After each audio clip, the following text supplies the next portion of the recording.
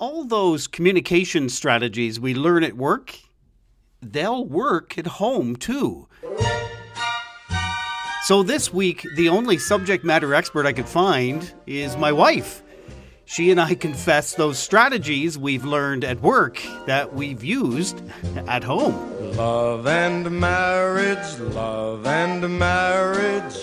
go together like a horse and carriage. You can't have one, you can't have none. You can't have one without the other.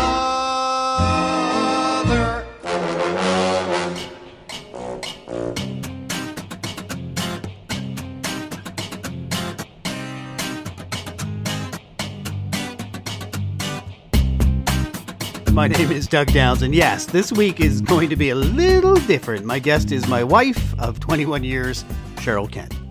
Hey, I'm walking through the kitchen. Are we doing this? Yeah, we're doing this. We're live. Say hello to America. No. It's actually our anniversary on November 13th, 2020. So 21 years ago, on November 13th, a snowy Sunday, as I recall. Sunday? Yes. Saturday. We didn't get married on a Sunday. Friday. It was a Friday. I remember it well. It wasn't Friday the 13th, Doug. It was a Saturday. Yeah, it wouldn't be Friday, would it? So anyway, we are not practicing social distancing here today. Forgive us. Cheryl has a Bachelor of Fine Arts from the University of Alberta and a long history in communications, various communications roles with Travel Alberta, Alberta Economic Development, and currently is with the City of Calgary. Now, this is an episode, you're right. We talked about it in the kitchen, just sort of back and forth. We were joking about it, and gradually, increasingly, we thought, you know what, we could do this. Let's do it the week of our anniversary. Things that you learn at work, communication strategies, sometimes, inter-office politics, things like that, that you bring home and you use them at home. I think my colleagues all know that I get excited about coffee and candy, anything sweet, especially first thing in the morning. And I appreciate that, they treat me with goodies when they have something difficult they want me to do.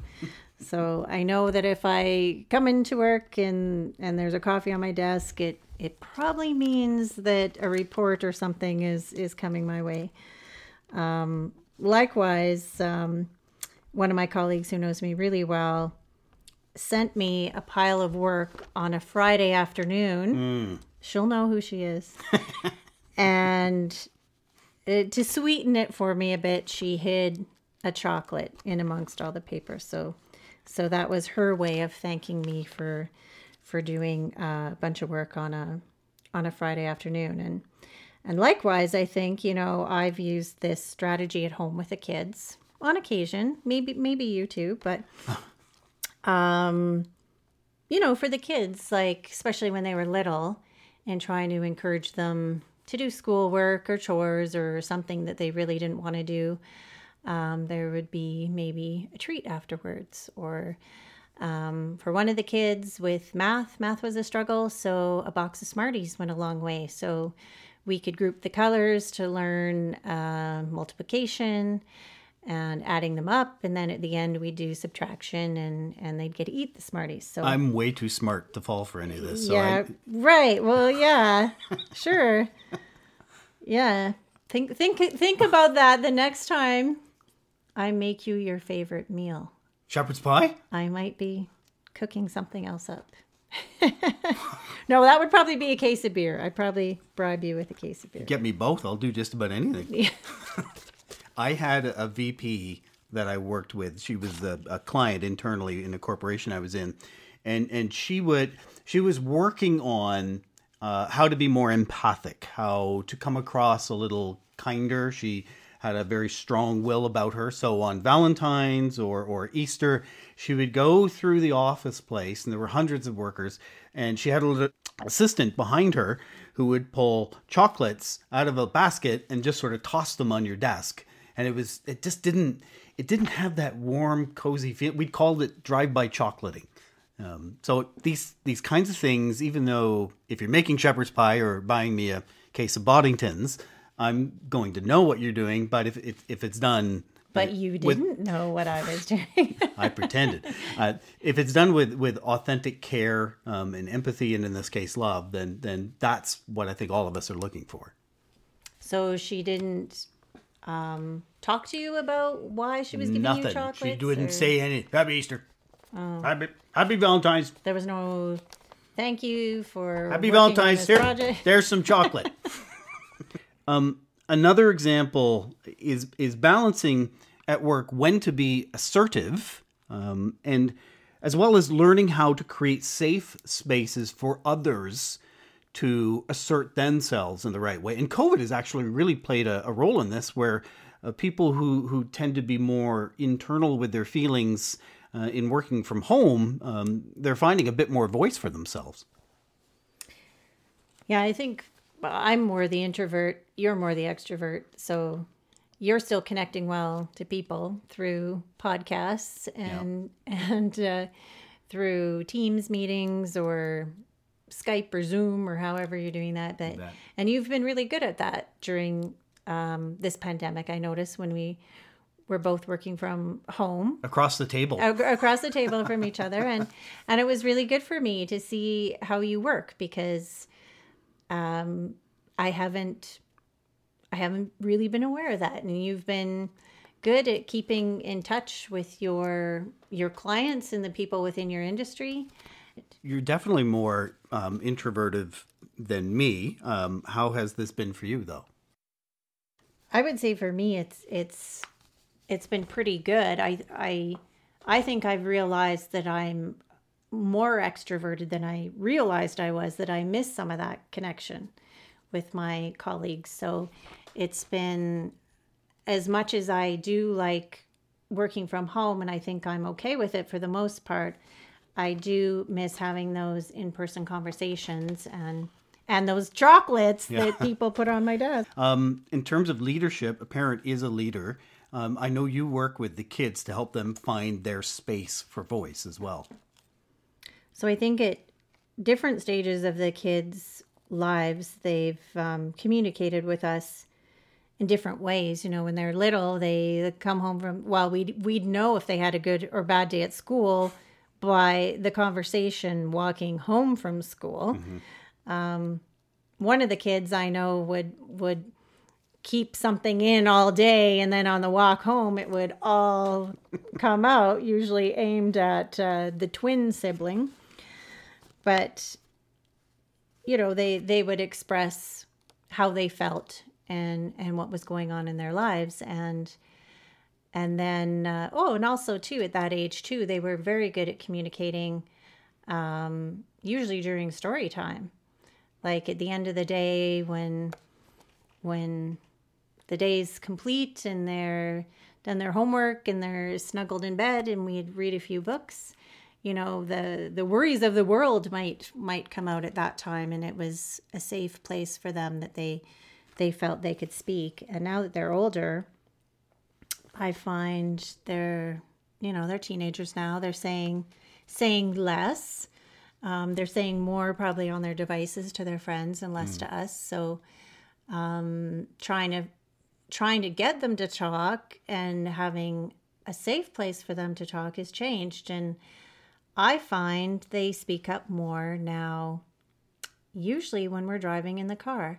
And I think it's because they're not having that across the table, eye-to-eye conversation. It's really, they know it's a timed space. It's going to be, 20 minutes from point A to point B. They've 20 minutes of my attention. So they can just talk and freely. It's almost kind of like talking to themselves. They freely speak, but they're not having to look me in the eye to do it. Another communication interaction kind of lesson is ensuring that everyone knows the path of a project. There's nothing more frustrating than a project kicking off and you being, let's say, responsible or playing a key responsibility for the kickoff, only to have someone, unbeknownst to you, kick it off in an entirely different way than what you were planning. It's almost like you take one step forward and two steps back at the same time. And I think this happens quite a bit at work, and right now it can be a bit of an issue with people working remotely and having plans and having ideas, and then maybe other conversations happening that don't include the whole team and something going in a different direction. So an example of this at home would be when I've planned a family holiday and I've booked the flights, booked the hotel. Passports. Yes, reminding you to make sure you have your passport with you. And I've done the organizing, and you pretty much just have to pack your own suitcase and show up. And then I find out that you've bought tickets for this hockey game and you've bought tickets for this basketball game. Oh, yeah. And That's our trip down to Disney, and we went and saw the Lakers play, the Clippers play, and we saw the Anaheim Ducks play. Kids loved it. They did. They did. It Wasn't quite what you were planning. No, it was just kind of thrown in at the last minute, and then we had to change some things around a bit. But it would have been good if in the planning stage. One thing that we learn at work is to identify a goal, build the plan, execute the plan. In home life, while you still have to have a plan, it's really important, and I think this lends to work now as well, where you can't overemphasize the end result so much as the journey sometimes, to recognize that your coworkers too are on a journey in their work life, and while we're striving to achieve goals, the journey is at least equally important. Yeah, I think with the kids, I think we've been very focused on raising them to be respectful, hardworking, Good values. individuals. Yeah.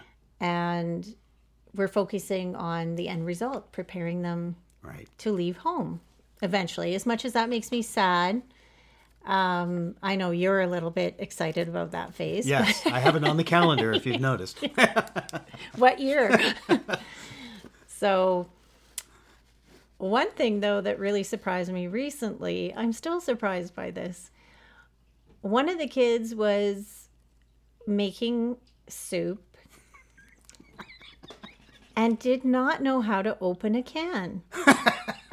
Now, this child's just about ready to go to college or university. Drives a vehicle. And did not know how to use a can opener.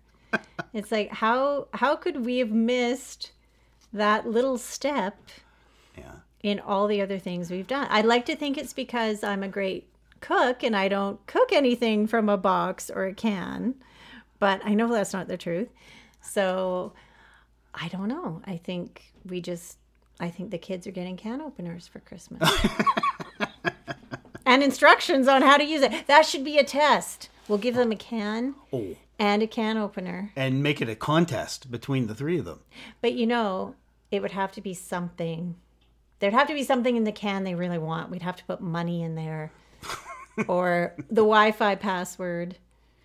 Yeah, that's a good one. There was a series of strategies I learned in 2017 when we went to Phoenix together. I went for a workshop, and you came along on personal expense. And I got to see Peter Sandman, the outrage management guru. And one of his key strategies is something he calls seesaw. So if he's working with a client and he really wants the client to put more blue in the strategy, but the client wants red, it depends on the personality, he'll deliberately take the tack to say, you know what, red. It should be all red. It should be fire red. It should be blood red. To which the client will say, well, I think we should put some blue in that. So it's reverse psychology to the extreme, but Peter will use that as a strategy, and I've just always found that useful in home. And that's why our house is purple. And that's nothing wrong with purple unless it's Barney the dinosaur. Okay, so when have you actually used this strategy? Times when I say we should not have wine or beer in the house. Let's go dry this weekend. Completely dry. We don't need anything in the house at all. And you will say? You're right. We don't need any. Now that I've given you the strategy, yeah, sure. You can call it persuasion. You could call it manipulation. That's all subjective. Like this scene from 1964, The Flintstones, which you and I both love, produced by Hanna-Barbera, distributed by Screen Gems. In this scene, Wilma is trying to convince Fred to ask for a raise at work. But is this persuasion or manipulation? Fred, are you asleep? Listen, Fred. You want a raise. Yeah, I want a raise. Tomorrow you're going to see Mr. Slate and demand more money. Demand more money. You are a tiger, and you get what you ask for. No, I'm chicken, and he won't give it to me. Uh-oh, this may take all night. Now, what are you going to do in the morning? Gonna hit old Slate for a raise. And what are you? I am a tiger. And what do tigers do when they come into the house? They wipe their feet. Good little tiger. Good night, Fred.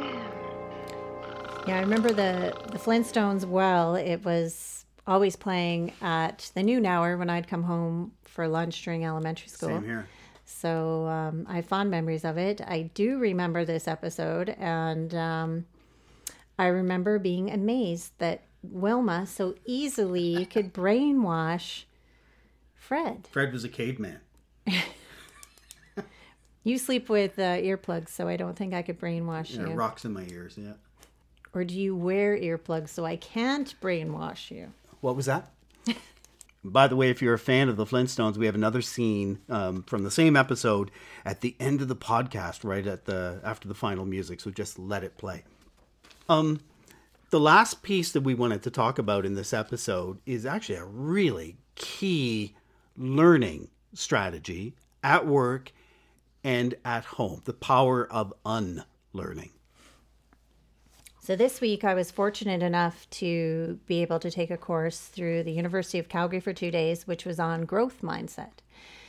And I realized that I didn't have a very big mindset going into it because I was thinking of growth mindset in an obvious way as being just opening your mind, expanding your knowledge, how to be more receptive of others' opinions.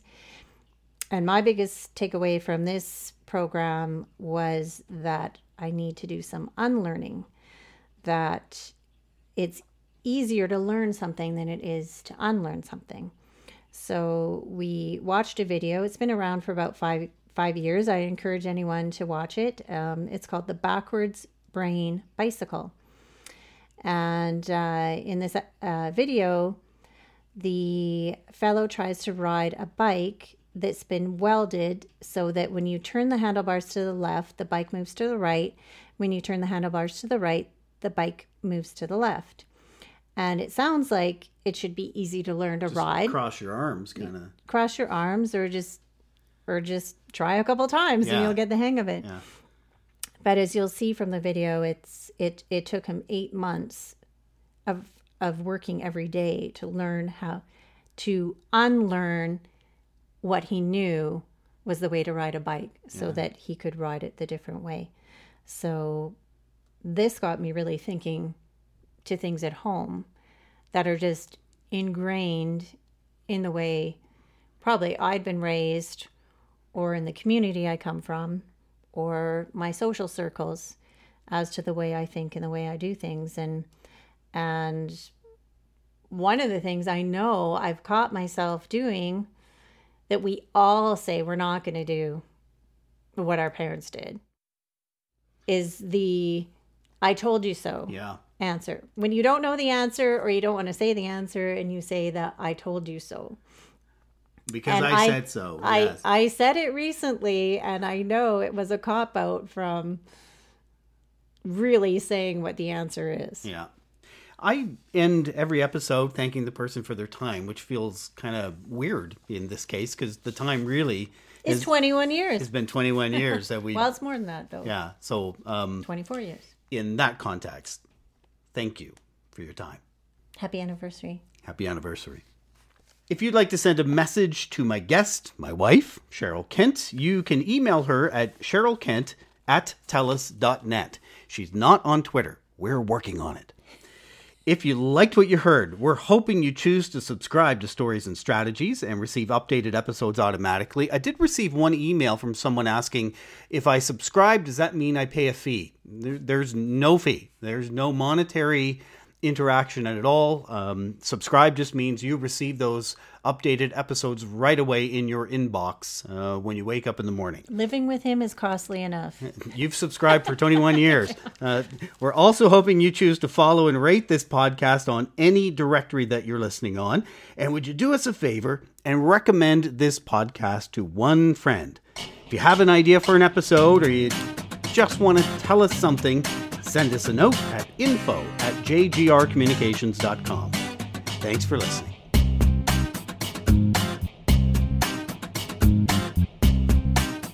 What do you want for our anniversary? I would like an art studio / cabin in the middle of nowhere And a mink coat. with Wi-Fi. No mink coat. Fred, listen carefully. Every woman wants a mink coat. A mink coat. Your Wilma wants a mink coat. A mink coat. You want to get Wilma a present, don't you? A mink coat. Oh, you got the message fast. Wait till they see me at the bridge club.